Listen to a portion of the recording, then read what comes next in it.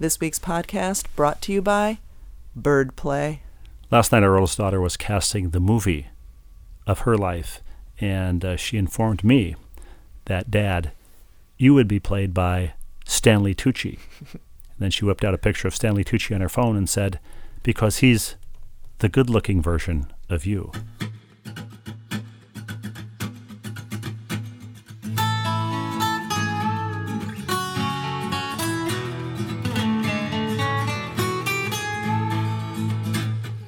Saying says no pain, no gain, and we found that to be fact. The road might twist and turn a bit, but we all arrive intact. Mr. Mom and Mrs. Dad having each other's back. Day by day, just to keep it sane. Who's the ball and who's the chain? It's hard to tell right here on Happiness Lane. We've come to have a new tradition at our house on Sunday evenings. I haven't been here for it, but you sort of have. Our kids have. Why don't you tell our listeners about our new Sunday tradition? Well, it's a Sunday tradition. We've had a bird in our house the last two Sundays during the NFL playoffs. I think the bird is... Do you think it's the same bird? I don't think it's the same bird. It might be the same bird. It's got to be the same bird. We've been living here 15 years, and we've never had a bird in the house. And then much less two in the bush. And then 2 consecutive Sundays, a bird comes in the same door. It has to be the same bird.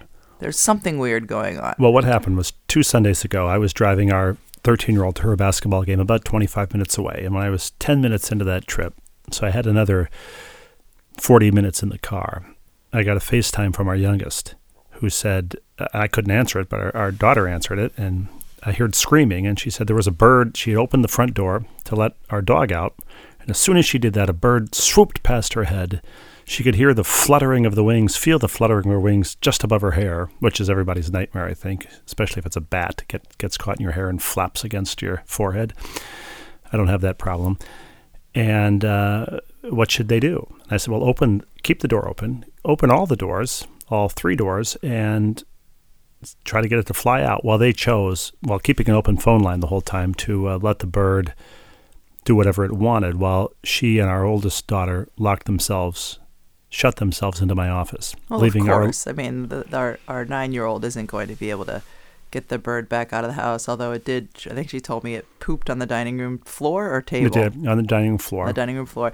So I wasn't home, and I was coming back from work, and I just get a text from you. There's a bird in the house and we can't get it out. And later that night, when I was putting our 9-year-old to bed, I was asking her about it. I said, what happened? She said, I opened the door to let the dog in or out, and I felt like a strong breeze by my hair, and then I realized it was a bird, and it first perched on the mirror in the dining room. And I said to her, well, what did you do? And she said, I started crying. And then I FaceTimed Dad. Well, it is very disturbing to have a bird in the house, much less 2 in the bush. I got home. Our 11-year-old son had cornered it. That's not the right word. Was standing sentry with a leaf rake. Because for a while, they did not know where the bird was. No, the bird was loose in the house. They didn't know where. And the bird was now on top of a little broom closet in the mudroom. And so I told him, I opened the door next to the mudroom. The door goes into the garage, and then there's the stairs that go upstairs. And I said, I'm going to flush this thing from the broom closet, atop the broom closet, and you make sure it goes out the garage door and not up the stairs. I don't know how he's going to do that. He had like a hockey stick or something. So I flushed the bird out. It flew off the broom closet and disappeared. Did it go out into the garage? Did it go upstairs? We don't know. So now we have to search the upstairs, bedrooms, the bathroom, and it's harder to search outside. So now we have that horror movie premise of, is there a rogue creature somewhere in the house? Mm-hmm. Well, after about a half an hour of that, I saw that the bird was actually in the garage, perched on the garage door light, and wouldn't leave the garage now. Yeah, when I got home that night from work, I got out of the car and the bird was in the garage. And I did my best to get it out of the garage, and my best was not good enough. It was just fluttering around the garage. But Eventually it got out. Well, it did. And then cut to this past Sunday during the end of it must have been the start of the Packers-Seahawks game. The dog wanted to go out. The exact same time of night as exact the same previous time. week. Same day of the week. And I opened the door. I opened the door a foot and a half to let the dog out. And as I did that, I heard a and felt the same flapping of wings that our youngest did.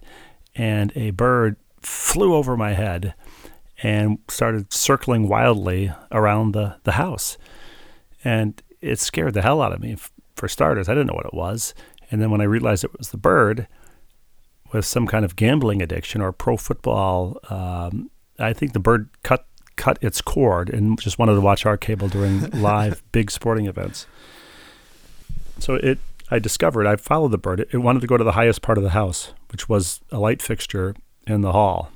And we couldn't get it off. I would swing it would always return to that. Then our dog saw the bird and was trying to jump up onto the light fixture. And long story short, after an hour of chasing the bird around Benny Hill style with a rolling pin and a broomstick and a leaf rake, we finally got it out the back door.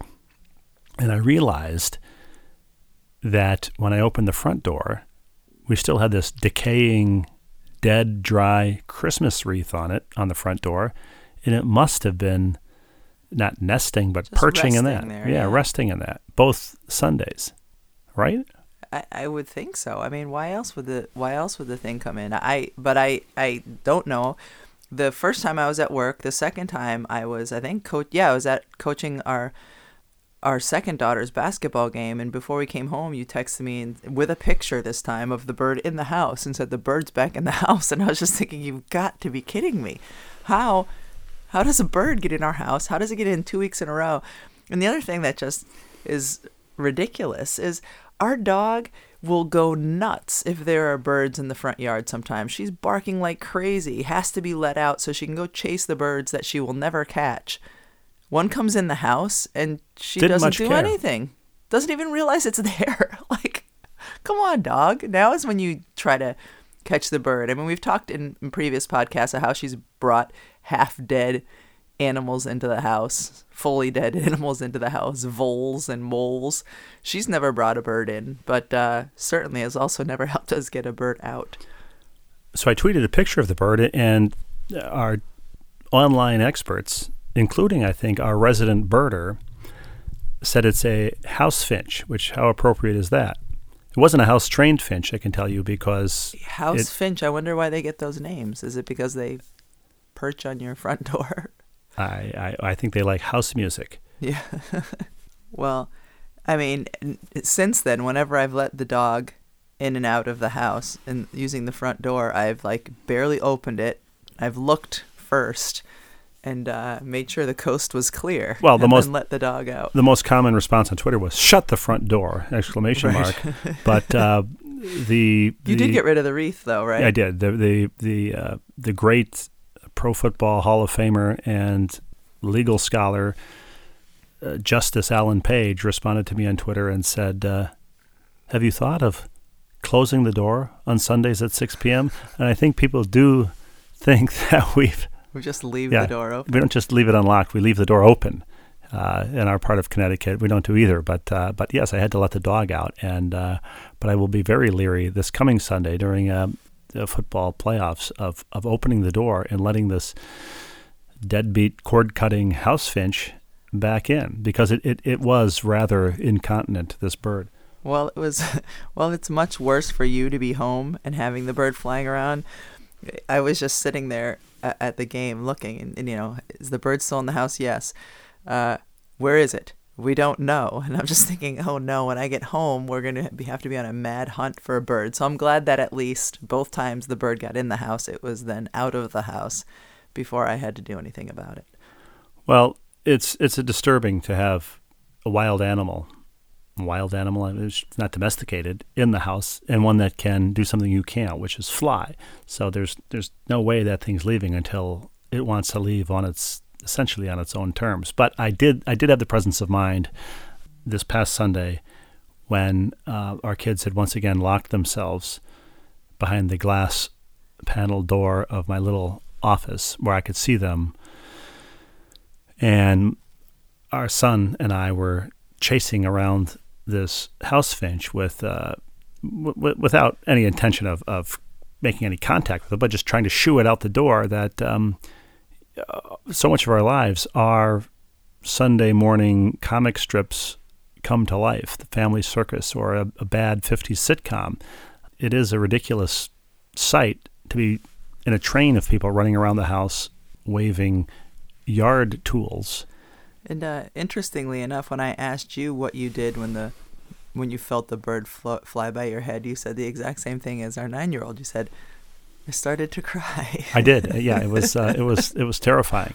And the other reaction people have had to this is, you still had your Christmas wreath on the front door, right? So it's not that. What is it? It's 2 weeks into the new year. 3 weeks after Christmas. That's not a Christmas. horrendously long time to have the wreath on the door. The wreath wasn't green, and the lights that we had strung on the wreath, the batteries had died on those. They were no longer working. So it was more of a funeral wreath than a Christmas wreath at that point. Well, the wreath is now gone, and hopefully that means no more birds flying in the house. But it raises the question, when is the last time it's socially acceptable to have your Christmas decorations up? I mean, I think it's still perfectly great to see the lights. I think you should leave them up all winter. But I wouldn't count that as a Christmas decoration so much as a winter decoration. I think we have all of our Christmas decorations down. I think it's okay to not have Christmas decorations down. You still want to have some sort of a winter feel, though, and I think a wreath is okay. We have a Letters to Santa mailbox next to our fireplace, so I wouldn't say that we have all of our... Well, that just has to be carried to the basement. But I mean, our stockings are down, our Christmas tree is down. Like the real Christmas decorations, I would say, are down. Well, other than the box with the Letters to Santa. Drag the tree out by its ankles to the curb the day after Christmas. So the kids weren't real thrilled about that. Now, moving on to go from one celebration to another, the idea of Christmas now to birthdays. I was in Stop and Shop yesterday doing grocery shopping, and an announcement came over the loudspeaker that on January 27th or something like that, that some local Stop and Shops were going to have a birthday party to celebrate the 1-year birthday of Marty? Is that Marty. his name? Of Marty, their automated robot. The thing with the big giant googly eyes that our youngest is terrified of, that goes through the aisles and reports when there's been a spill. So if anyone wants to go, they can celebrate the birthday of Marty the robot. And when I was checking out, I asked one of the cashiers, who was always very friendly, who I enjoy. I said, "How often do they have birthday parties for the humans that work here?" And she started laughing, and she said, "Well, I'm glad you noticed that, because I noticed that too." And how often do they have them for the humans that the robots are designed to replace? Right, exactly. They never have them for the humans. And then when I was in Stop and Shop a couple of weeks ago, I was talking to a different cashier about Marty, and she said, Marty reported a cleanup on aisle whatever, and then when they got back to the aisle, one egg had fallen on the floor but hadn't broken. It was a completely intact egg, but because Marty's a robot and doesn't have arms, he can't just pick it up and put it back into an egg container. Instead, he has to go over the intercom and report that a cleanup is necessary in whatever aisle that is. Well, it's much too early for viewer mail, but I plucked one out of the pile because it's a photo of Marty at a Stop and Shop, presumably a Stop and Shop in Harrisburg, Pennsylvania. This comes from John in Harrisburg, and he's written a short poem. I mean, he's at least spaced the email so that it looks like a poem. Hold on a second. You had no idea I was going to talk about None Marty, whatsoever. And you are able to go into the viewer mail pile and pick out not only a picture of Marty, but a poem to Marty? There's almost not a poem to Marty, but just an email that's composed it's just the way the lines are set. It looks like a poem. It doesn't necessarily read like one, but I'll read it as if it were one. But yeah, there's a picture of Marty here, and then it says, "Shoveled snow this morning while listening to the podcast. Traveled to supermarket to restock hot cocoa supplies. Tracked wet boot prints up the aisle. Followed by mechanized googly maintenance staffer. Lived to tell the tale. John in Harrisburg, Pennsylvania. This is definitely a poem. Definitely. It's the poem is titled, at least his email is titled, Googly-Eyed Pursuit.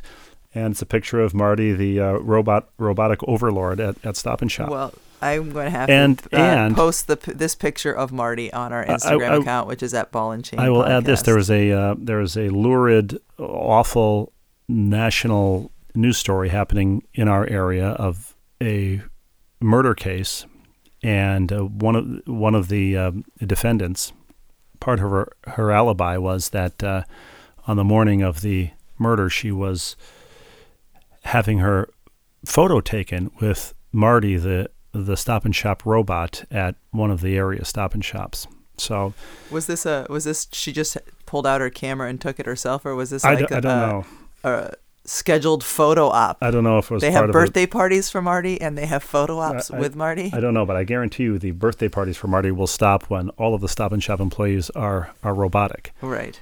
I didn't tell you this. I was in a somewhere recently and overheard two women talking, and they were both retirement age. And I say this without condescension or cynicism.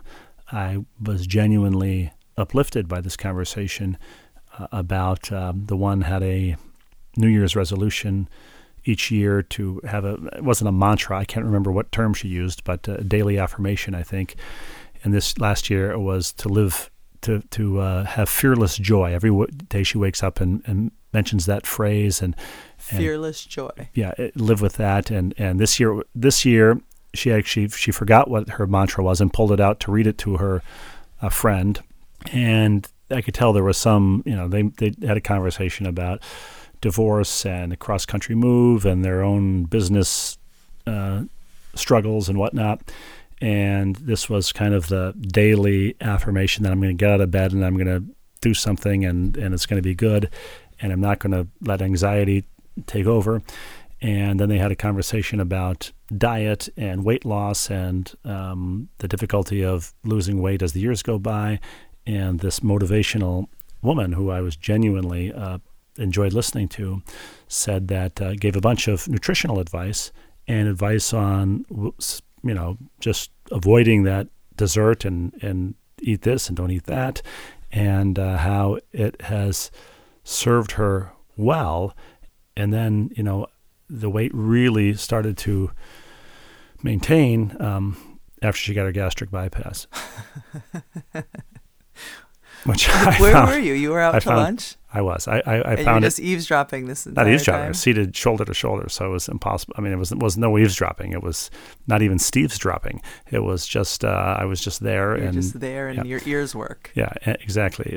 For the time being, but I just love that sort of postscript, weight loss tip. It was fantastic. Well, I like that. Fearless joy. That's much better than joyless fear. Yes, yeah, which is my affirmation. Right. When the women were talking about the diet tips, did they say anything about consuming honey? No, they didn't say anything about consuming honey, but honest to God, I didn't know you were going to say that. Hold on. Go ahead. Because last week somebody, asked, it was Denny in the Curiosity Shop. He said, what's better, honey or maple syrup? I know somebody said that. I know Denny said that. Denny said that. And yes. So, I said, who the heck eats honey? Like, who eats honey?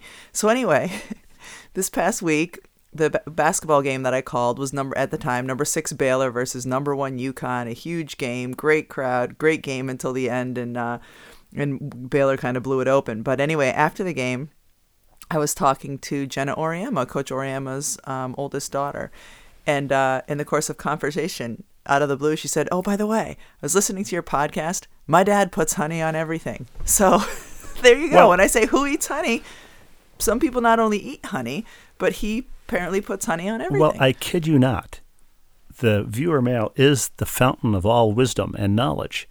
More than the internet, it's our viewer mail, our corner of the internet. That is the. There should be a website that just houses all of our viewer mail. It's like its own search engine. I'm telling you, didn't know you were going to say that.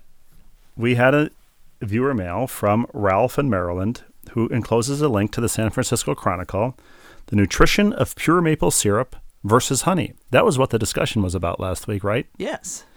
Well, written by Serena Stiles on November 21st of 2018.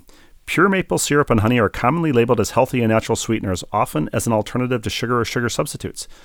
Contrary to what some believe, there are few similarities between pure maple syrup and honey. Nutritionally, they vary widely in calories, carbs, vitamins, and minerals, and then there's a breakdown. I won't read you the whole breakdown, but in calories, carbs, fat, vitamins, and minerals, and uses in cooking. So if anybody's interested in, I will post that. the sort of heavyweight slugfest of maple syrup versus honey, you can I'm post picturing, that. I don't know if it's Monday Night Football or when they have the two helmets with the logos on them It's collide. exactly what it is. It should be the Honey Bear and the Aunt Jemima, or even the maple syrup that's in like the maple leaf. 1 tablespoon serving of honey contains 64 calories. The numbers are similar in small amounts, but extrapolate that to 1 cup for baking, and pure maple syrup contains 819 in comparison to honey's 1,031. It seems like a wash to me. I don't know. But what I would suggest is eat as much honey and maple syrup as you want after your gastric bypass. Perfect. And I still need to post on our Twitter, which is at Ball and Chain Pod. I will post that. I will post the link to that maple syrup versus honey, and I still need to post from Dr. Sandwiches Gary of every Siegel state. the sandwiches from every state. Did she say what Gino puts the honey on, by the way? She said everything. Everything. I said, what does that mean? I don't remember exactly what she said. I think she said like oatmeal, maybe cereal. I forget what else she said.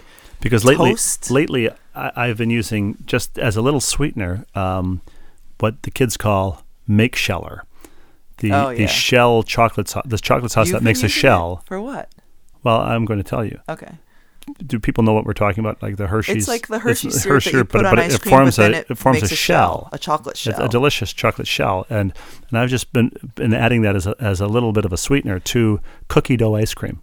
Does it? Wait a minute. You've been adding it as a sweetener to yes, cookie dough that's why I ice cream? asked what he's putting the honey and the Right. honey on, because if you're adding honey to your ice cream, for example, muesli, and the kids and I still don't know what muesli is, but we just love that line from the Flight of the Conchords song, "Hey man, I just want some muesli."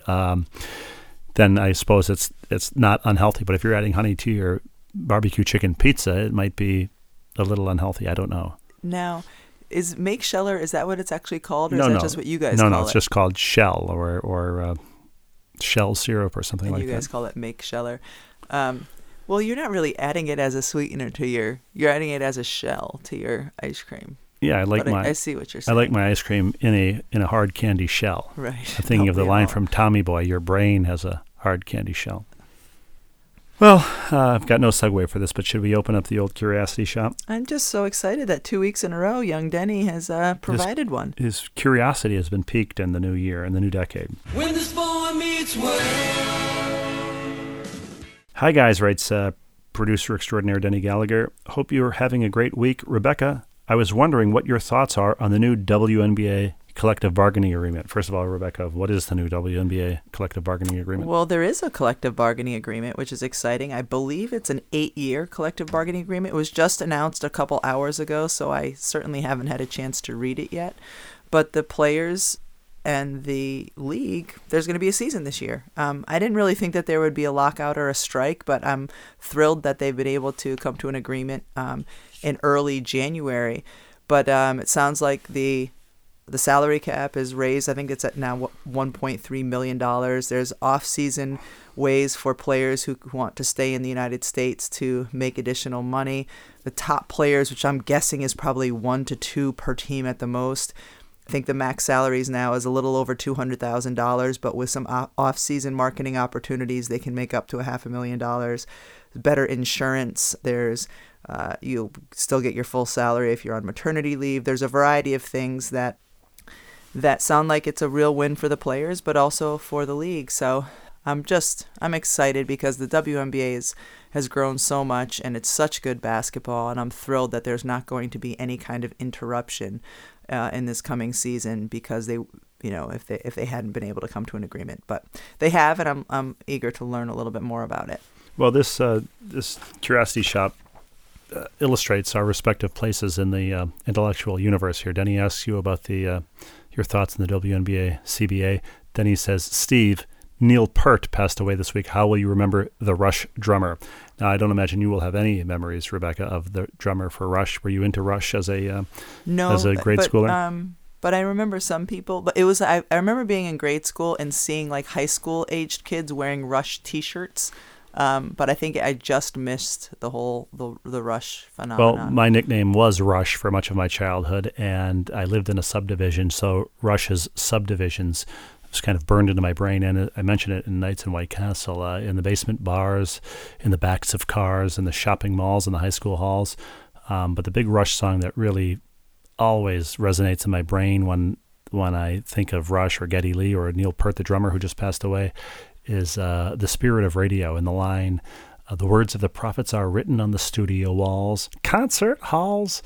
My brother Tom of Tom, Dick, and Harry, that's one of his favorites as well. And of course, Tom Sawyer, too. So sorry to see about the passing of Neil Peart, but Rush's music will continue to blast through large wood-paneled speakers out my bedroom window if I'm shooting hoops in the driveway this summer, because that's what we did as a kid. Then he also asks, Prince Harry and Meghan Markle are stepping back as senior members, in quotation marks, of the royal family. And that got me thinking, can someone be a senior member of a family under the age of 50? I'll hang up and listen. Denny, what do you make of the royals stepping back from the royal family, Rebecca? You know, this is kind of pathetic, but I'm not really aware of exactly what that means, that they're stepping back. Nobody's aware, but somebody, it wasn't me, somebody tweeted, and they put it perfectly, because they issued a statement saying they want to concentrate on, independent careers and financial independence from the royal family and so forth.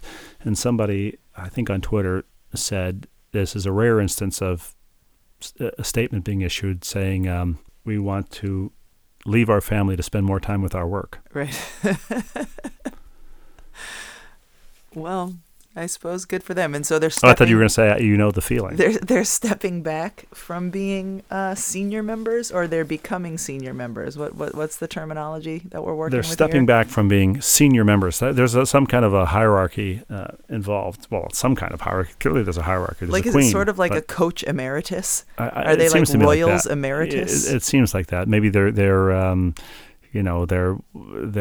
boarding group 2 now in the royal family or something, but you're asking the wrong person. I want to add, while we're on the subject of Denny's Curiosity Shop, Denny was very pleased last week that Keith Morrison had his first mention on the Ball and Chain podcast. Keith Morrison, the host, if you will, the interviewer, the interlocutor on NBC's Murder Mysteries Dateline on Friday nights. Is he the one who's surprisingly somebody's... Matthew Perry of Friends, his stepfather. Stepfather, that's right. And Keith Morrison has been famously played by Bill Hader on Saturday Night Live. Right. It used to be.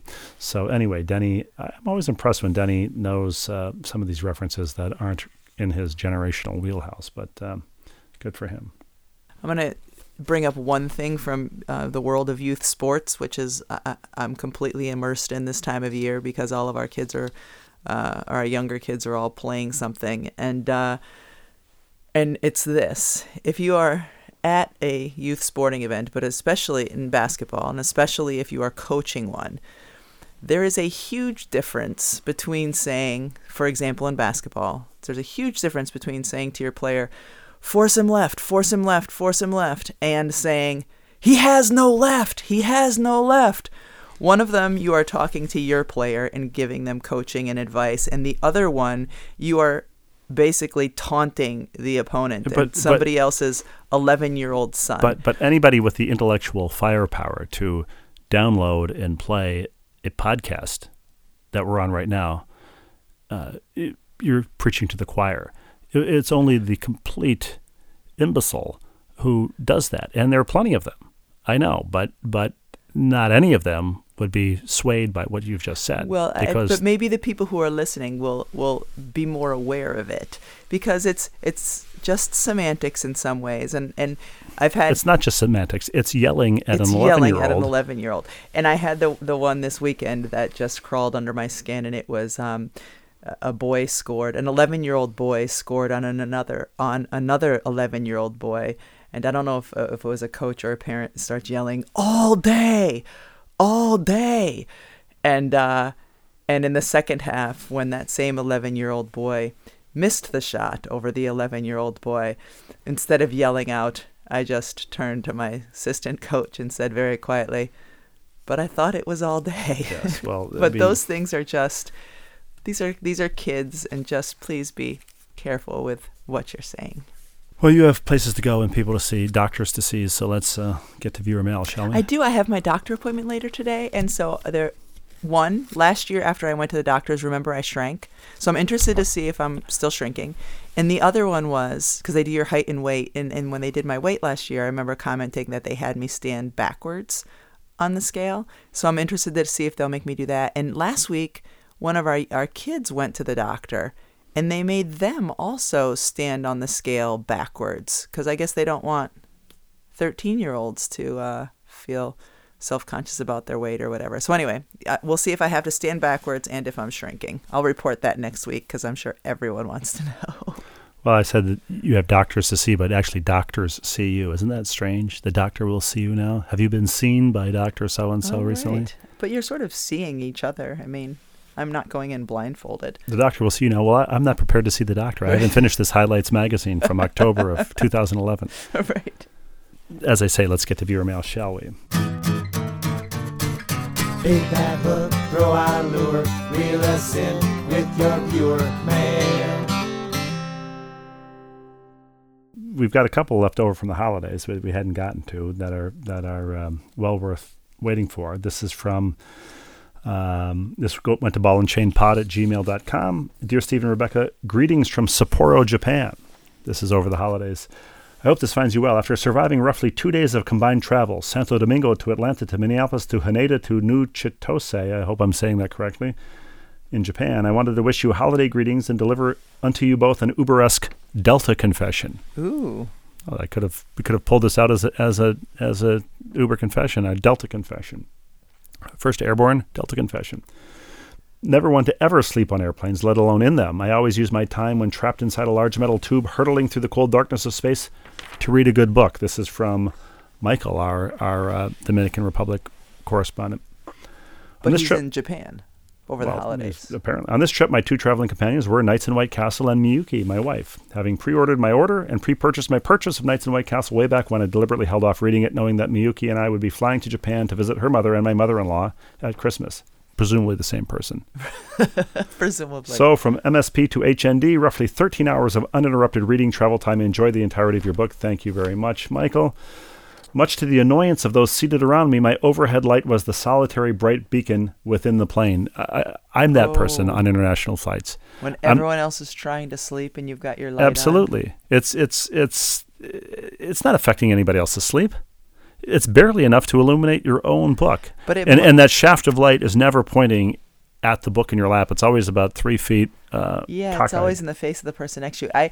I used to be on your side with this, but this was way back. I'm playing with the New York Liberty, and we're on a red eye back from somewhere, and I'm reading a book. I'm the only person on the plane with the light on. I finish my book. I put it away, and I pull out another book. And I just remember Sue Wicks after that giving me all kinds of grief because she said, everyone's trying to sleep. You've got your light on. When I saw you put your book away, I was relieved, like, oh, finally, this bonehead is going to turn her light off. She said it instead. You pulled out another book. Well, that's why I married you. That and the fact that you would be willing to marry me. But you just brought up Sue Wicks. And Michael, thank you for the kind email. He said some nice things about Knights in White Castle later on, and I will spare you those. But you mentioned Sue Wicks just now. And I think on a previous podcast, well, here. Hi, Steve and Rebecca. In listening to episode 103, Niblets and Giblets, and hearing of the need for Sue Wicks' candle lawyer, remember we were talking about nominative determinism, how your name predestines you for your occupation, and Sue Wicks, instead of being a great basketball player, could have also been a candle lawyer. Yes. I enclose a picture of a potential first case for Sue Wicks' candle lawyer. One of our pastors got too close to the Advent candles a couple of weeks ago, and it lit her hair on fire. And here's a photo. Thankfully, she survived, but noted in her Facebook status that maybe next year she should wear a ponytail when near the Advent wreath. Have a blessed 2020, Reverend Christian Kuhn, Ball and Chain resident clergy person. And here is a screenshot from a fellow pastor's Facebook page in which she's holding her burnt hair from getting too close to the candle. You ever had your hair set on fire? No, I think when I was a kid, my sister, like I know what burnt hair smells like, because I think my sister once, like joking around, may have put the end of a piece of my hair in the fire, but it didn't light up. It just, you ever see when hair doesn't light on fire, but it just like shrinks and shrivels up and gets all curly? I think she did that to mine. Amy in Connecticut writes, I did this today. Unfortunately, it was only for a one-night trip. Has this happened to you in all of your years on the road, Steve and Rebecca? Have you ever packed your suitcase only to leave it at home? I did this today. It was only for a one-night trip. How did you handle it? Buy new clothes or rewear, praying that nobody saw you the day before? Also, what is your take on dispensers in hotel bathrooms instead of the little bottles? I'm in the industry, and while I see both sides, I'm trying to get a neutral party input. Do you like taking the little bottles of shampoo as souvenirs? Is this a wind-up, Amy? I don't take the little bottles of shampoo for any reason. Or would you rather handle that part of the or would you question. rather see a dispenser in the shower so you can feel like you're saving the earth? Just curious. I would love some swag. We will send swag out to you, Amy. I've got to go through all the swag requests and send those out. I do that every couple of months, whether I need to or not. So for starters, you answer the question about. I have never packed I bag packed a and left suitcase for a car trip to Cape Cod and left it at home. And by the time I was on the road for half an hour and realized that there was no way I was going back for it. So I went to, is it TJ Maxx or Marshalls? TJ Maxx. On the Cape, TJ Maxx, and got a couple of T-shirts, a couple of pair of shorts, some socks and underwear. And this was at least 10 years ago. But that's I still have and wear the T-shirts that I got. One had a Notre Dame Fighting Irish logo on the shirt, and the other was a Boston College shirt with like an eagle on it. Unfortunately, we were going on vacation, so you could get away with just a couple T-shirts and shorts. It would be hard if you had packed and you were going on a business trip. If I were going to cover a Notre Dame Boston College football game, for instance, suits or dresses or something like that. Do you like stealing the shampoos, or do you prefer the dispenser? I prefer the dispensers, just because then you're not wasting all of that plastic because I actually use the shampoo and conditioner, so then I'm not bringing a half-used bottle home. I usually leave it in the room. So I do like the hotels now that have the dispensers. I think that's just a much more environmentally friendly, it appears to be anyway, more environmentally friendly way to go. Amy writes, not sure what resident position I can assume, weary traveler perhaps. Okay, you've got the job of weary traveler, and that leads us to another inquiry from our staff, from Tanya from Troy, our resident energy efficiency advisor. Oh, she's going to ask what kind of heater a space heater, 3 exclamation marks and a question mark. She's clearly not happy. Yeah. Restiva, all I can say is ack. In case you wonder why your electric bill goes up next month, using a space heater for about 5 hours a day will cost about $10 a day. Most use over 1,000 watts to run. She encloses a link to energyusecalculator.com. She's clearly not happy, but because she went through a year ago or so, she went through the trouble of sending us the specs of exactly what to get to make her feel better. We've used the space heater for probably a total, since we got it on Christmas, which is 2 hours, 3 weeks ago. We've used it for a total of 2 hours. Well, so, we're in the basement now doing the podcast. It's freezing. We don't have it on because it makes a sound. It makes a hum. That's true. But when it was the reason that I got it, but for you for Christmas. But then we realized when we did the podcast that we can't have it on. But when I've been down here, when I watched the movie with our son, we used it for about 2 hours that day. But hopefully it makes her feel better. It won't get a ton of use, so it really won't. It won't crush the energy bill. Here's the perfect card for you guys, writes Tanya, and it's a Christmas card that I think she received from her niece, and it's Santa holding 2 toddlers on his lap, and it says in professionally printed "Merry Christmas," and professionally X'd out in gold is the Merry Christmas, and below that, professionally printed, is Happy New Year. Perfect. So we didn't But no, do that's that. my resolution. We have to get one that says Merry Christmas crossed out, Happy New Year crossed out, Happy Martin Luther King Day crossed out, Happy Valentine's Day. No, it's for 2020. This is going to happen this year. Just wait. Speaking of Christmas cards, Jeff, our Hollywood correspondent, who's based in Connecticut, sends us a photo of his Christmas card. Happy Holidays, 40 years of holiday cards, and it's set up as if it is a book on sale at Barnes & Noble with a 30% off sticker on the front. He thanks the Enfield, Connecticut Barnes & Noble for allowing him to do his Christmas card photo shoot there. We've been to that Barnes & Noble. But he has, as the book says, I've been at this for 40 years. You can see them all here, and he encloses a link to his website, where he has 40 years of his Christmas cards, starting at 1979, where he's a single guy hitchhiking somewhere on his road to life and the adventure of what's going to happen to him. And then 6 or 7 years later, there's a woman in the picture, and then some years later, there's babies and toddlers in the picture, and now there's adults, other adults in the picture. It's kind of moving. Yeah. No, it's really sweet. It really is. Jeff read Nights in White Castle over the holidays. Thank you, Jeff. Thanks for the kind words about it. I did note that you were a fan of Carol Burnett. He writes, I did a shoot with her and John Cleese years ago. She was every bit as wonderful as you'd imagine her to be. Looking forward to more Ball and Chain in 2020. He's worked with everybody. Was she pretending to have a wooden leg at the time? She may have. I certainly hope so. You can't, just as you can't stump viewer mail, there will always be a viewer mail related to whatever topic you bring up.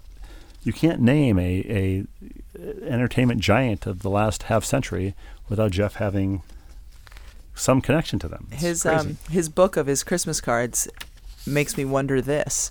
We when people send us Christmas cards, sometimes people will tape them to an entryway or whatever. We put them in a bowl in the middle of our dining room table because our kids like to look through and see the pictures of their friends and that sort of thing.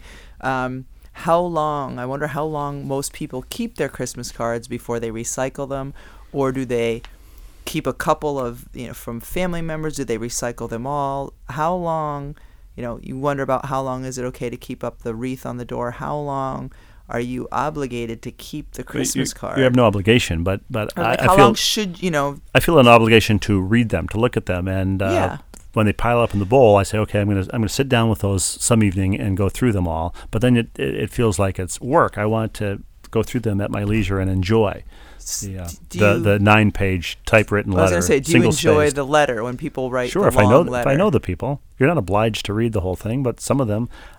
I just ask this because I like reading the letter too, but double-spaced would be helpful. And, maybe keep it, the manifesto, under 10,000 words so it doesn't come off as Unabomber-esque. Okay. That's all I would ask. Dr. Gary Siegel writes that, Dr. Gary Siegel, Rebecca, congratulates you on receiving the NCAA's 2020 Silver Anniversary Award. Can you tell us about that, Rebecca? Yes, I'm receiving the NCAA Silver Anniversary Award, which I don't know exactly what you have to do other than stay alive for 25 years after you've graduated from college. Which you've done. But I've done that, and as a result, I'm getting the Silver Anniversary Award. Well, congratulations on that. Thank you. Dr. Siegel also had a yardstick, as my mother had a yardstick from Ladoff Chevrolet in Arlington Heights, Illinois, which she would whack us. He had one, or his mother had one? Well, let's see. He says, Steve mentioned an old yardstick from a Chicago car dealership that survived the move to Minnesota, and that it was among his mother's favorite disciplinary items. In our pantry are 2 yardsticks that are each around 35 years old, and they have survived several house moves. They came in handy when the children were young, as minor taps on the bottom were met with abject astonishment. Additionally, when they acted up as teens, I would get the yardstick and threaten them just a bit. Of course, as teens, their eyes rolled and no body parts were actually touched during the parental muscle flexing. By the way, new baby update from Dr. Siegel. This was sent just before the new year. 3 boys delivered so far over the after Christmas weekend. More to come, I'm sure. So he's delivered 3 in the He was padding his statistics at the end of the year to bring up his year-end totals. Can you, if you wanted to buy, I've never seen a yardstick for sale. I've never looked for one, but even when I've been at the hardware store. But when I've been at like Staples, I haven't seen one. Have you seen yardsticks for sale? No, they're a thing that doesn't. Even then, I think they were giveaways at the bank or at the car dealership when you bought a Chevy Impala. My parents had a yardstick too. They didn't smack us with it, but I'm pretty sure we had one at the house.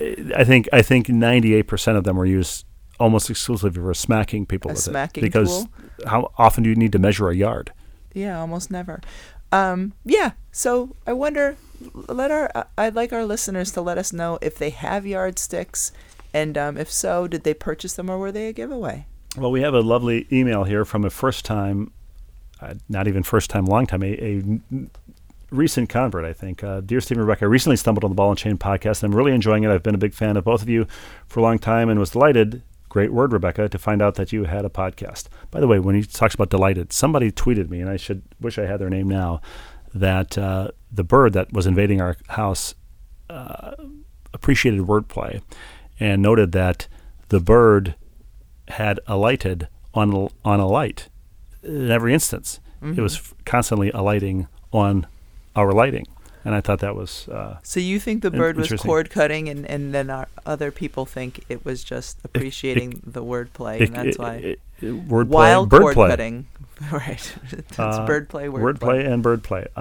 Anyway, this is from John. He enjoyed Stingray Afternoons. If you moved to the greater Boston area in the late 60s and early 70s, it was the story of my childhood. Your vivid descriptions of lazy days riding bikes constantly and everywhere, as long as we were back before the streetlights came on, brought floods of memories back, setting and resetting records with any number of balls, using rackets, garage doors, rooftops, etc., making up games with whatever implements were at hand, hiding Playboy magazines in the woods, and so on. Well, I didn't hide those magazines, but I was informed, as all neighborhood kids were at the time, of where they had been stashed. And Rebecca, I've been a casual fan of women's basketball since my Navy days living in Norfolk, Virginia, where we enjoyed the heyday of ODU basketball with Nancy Lieberman and Ann Donovan. Being from New England, I've closely followed the UConn women's team and Rebecca's part in their history. I played pickup and rec league ball well into my 50s, up until one of my ACLs finally gave out. So his life could actually be yours, but the ACL's giving out anyway. Rebecca, I can understand some of what you go through living with Steve. My wife, Jane, or for fans of the Jetsons, Jane, his wife, is a writer, and I'm silently correcting your grammar T-shirt would be perfect for her. So he takes my side, however, in one of our previous podcast arguments about bickering amongst the Russian family, both today and back when Steve was growing up. That described a quite normal family dynamic to me, writes John. How boring would life be if we all got along perfectly? Although in a broader sense, your podcast is the perfect means for calming me down when the state of our political climate gets me a little frustrated, or my favorite football team has a crushing defeat that I mentioned. I'm from New England. I guess the best word for describing the BNC podcast is comfortable. Well, that's nice, isn't it? So, John, thank you for listening. Jane, thank you for listening. And he would like to apply for the position of ball and chain comfortably content Cape Cod correspondent. I figure Steve will enjoy the alliteration. So He's got it. He's got it. He adds a P.S. Sorry, one last thing. When I was growing up in Bedford, Mass., my parents were members of their church's couples club. It was called the Ball and Chain Couples Club. There goes Denny's side hustle if he was thinking of establishing a Ball and Chain Couples Club. Right, exactly. Whatever. Can I revisit one of the letters? A few letters ago? You can revisit whatever you'd like. When we were asked about if you had ever packed a bag and then accidentally left it on a trip. When I was working in studio this past weekend with Coach Landers, he said to me, so he comes up, he flies up, he lives in Athens near the University of Georgia, and he flies up every Sunday and flies up on Thursdays as well to do stuff in studio, and he stays at a hotel not far from ESPN. Anyway, he was mentioning to me that he leaves a bag at the hotel that has a couple suits in it, just in case his luggage ever gets lost. And he said this hotel actually has an ESPN room where a bunch of the people who work at ESPN but don't live locally have bags full of clothes. And that would be an interesting experiment, to go in and not know whose bag is whose, and open and say, is this... I don't think Michael Irvin works for ESPN anymore, but for example, is this a Michael Irvin suit or a Coach Andy Landers suit? That should be and could be a show on one of the various ESPN family of channels, right? 2 o'clock they've got limitless Tuesday channels afternoon. Now you with could ESPN have Plus. You could guess the wardrobe by rifling through somebody's suitcase and see whose it is. I think that would be a great idea. So. Anyway, an idea for a game show. By the way, Ralph in Maryland writes that a good friend of his lives in Liverpool, New York, and that both Stewie and Beth Mowins went to Cicero North Syracuse High School. Did you know that Beth Mowins and Brianna Stewart went to the same high school? I knew Beth Mowins was from that area, or at least that she went to Syracuse. I did not know that they went to the same high school, but I certainly must ask her about it now. And finally, this was a hot topic, both on my personal text from people I know who listen to the podcast, and apparently from our resident basketball net supplier, John, who writes and sends a photo also. Hi, Steve. A Happy New Year. I was listening to your podcast a few weeks ago and heard all about the sideways traffic lights. I've seen a bunch of them before. Maybe in Florida, we were talking about horizontal traffic lights. Our youngest daughter asked, how does a colorblind person know when the light has changed or know what color the traffic light is? She wanted to know how a colorblind dog, a talented colorblind dog would know, yes. Let me explain that the red light is on top and the green light is on bottom, but then it came up that sometimes lights are horizontal. I think you might have mentioned that. Yes, and I don't think I'd ever seen horizontal lights. You kind of pounced on me, thinking that there was no such thing. I stand corrected. I apologize. And here's photographic evidence from John. Well, after leaving my daughter's travel basketball game on Sunday, he writes, we saw one in our wonderful state of Connecticut in the Niantic/East Lyme area off of I-95. See the enclosed picture. I'm seeing it, and there's no question. Oddly, there are 5 horizontal lights on this one piece of equipment. Look at the picture closely. The traffic light on the left has 5 lights. Okay, I understand, one each for solid green, yellow, red, and probably left-turning green arrow, but what's the 5th light for? Maybe the green straight arrow, but that doesn't make sense because there is already a solid green. Any thoughts on why the 5th light, your resident basketball net supplier, John? Thank you, John. We owe John swag, by the way. Okay, well then we have to get to him. Put that in the swag pile. Okay. I don't have any idea. Maybe one of them is a blinking light for some reason. I don't know, but Dan in Wisconsin. Oh, a yellow arrow. Maybe it goes green arrow, yellow arrow, then red, and then you also have your yellow and green for straight. It's possible. It could be. But Dan in Wisconsin also writes to say that there were horizontal traffic lights in the dairy state as well. And I was reading somewhere that there's a lot of horizontal lights in Miami because anywhere where it's really windy and the lights might swing and to a point where it would be difficult for the drivers to see them, they do them horizontally. And then one of our friends, Brian, told me that I think in Enfield there's a horizontal light because I think it's an underpass or a bridge or there's something that if it wasn't horizontal you would not be able to see it. I don't know exactly how that works, but not too far from us there's a horizontal light as well. Have any of our viewers seen diagonal lights? I feel like we're playing light tic-tac-toe here. I don't know. Connect 4. But see, they do exist. You were questioning my recall of whether or not they exist, and they definitely do. Well, I'll never question you again. Until next week. Until next week. And until next week. Until next week. Tom, Dick. Oh, for producer Denny Gallagher. For producer Denny Gallagher. For you and for me. Tom, Dick, Harry. Play us out.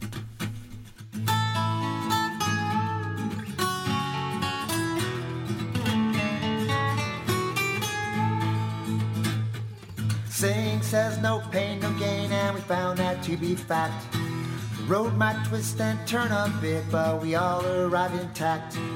Mr. Mom and Mrs. Dad having each other's back. Day by day just to keep it sane. Who's the ball and who's the chain? It's hard to tell right here on Happiness Lane. 6 of us and the family pet live in this cuckoo nest. Daily grind puts sanity to a daily test. Androgynous, ambiguous, what we give for a little rest. Day by day just to keep it sane. Who's the ball and who's the chain? It's hard to tell right here on Happiness Lane. It's hard to tell right here on Happiness Lane. It's hard to tell right here on Happiness Lane.